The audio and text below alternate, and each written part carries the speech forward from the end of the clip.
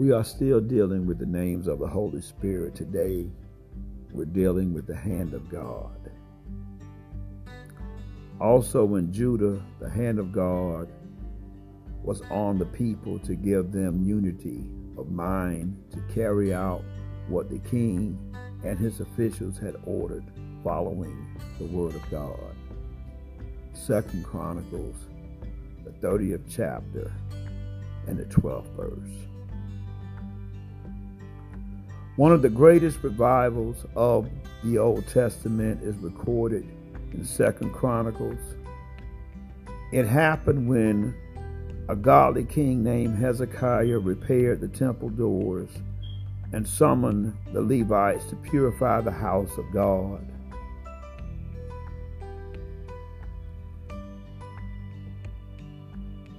He then reinstituted the yearly Passover celebration, even sending a letter inviting the northern tribes to come to Jerusalem to join in the observance.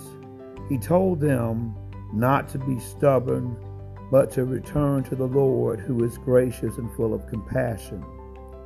Many people today from the north ridicule his offer, but some men humbled themselves and went to Jerusalem. At the same time, the hand of God was on the people of Judah, giving them unity of spirit to welcome their separated brethren from the north. When all the people came together from the north and the south, they removed the pagan altars from Jerusalem and threw them in the Kidron Valley. Then all the people ate the Passover together for 7 days. There was great rejoicing, so much so that the celebration was extended for another 7 days. In 2 Chronicles, the 30th chapter and the 26th verse, we find that there was great joy in Jerusalem, for this was the first unified Passover since the days of King Solomon, some 200 years earlier. How did such a great reconciling event come about?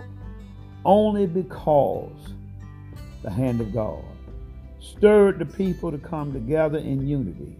It would never have happened otherwise.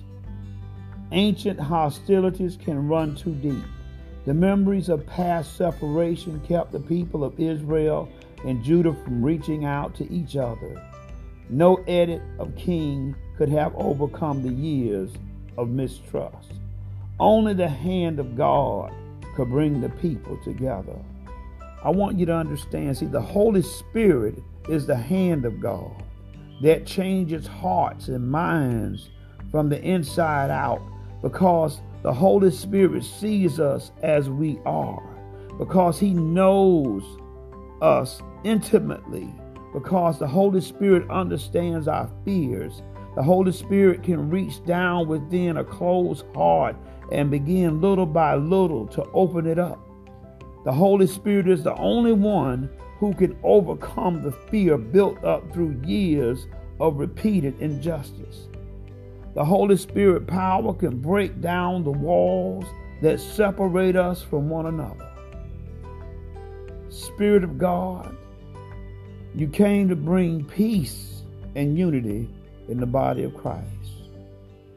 May the hand of God bring us together and teach us to love one another. Father God, I just want to thank you today for your grace. I want to thank you for your mercy.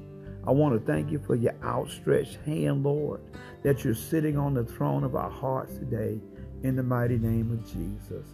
And Lord God, I just want to pray the sinner's prayer. Lord Jesus, let the blood from your nail-print hands and feet fall on our sins and wash them all away.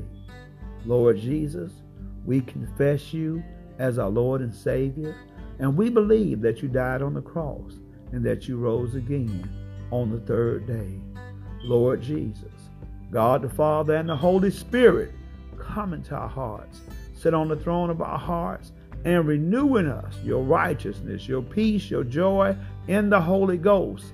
So long, devil, you lost another one, because you have lost us. In Jesus' name we pray.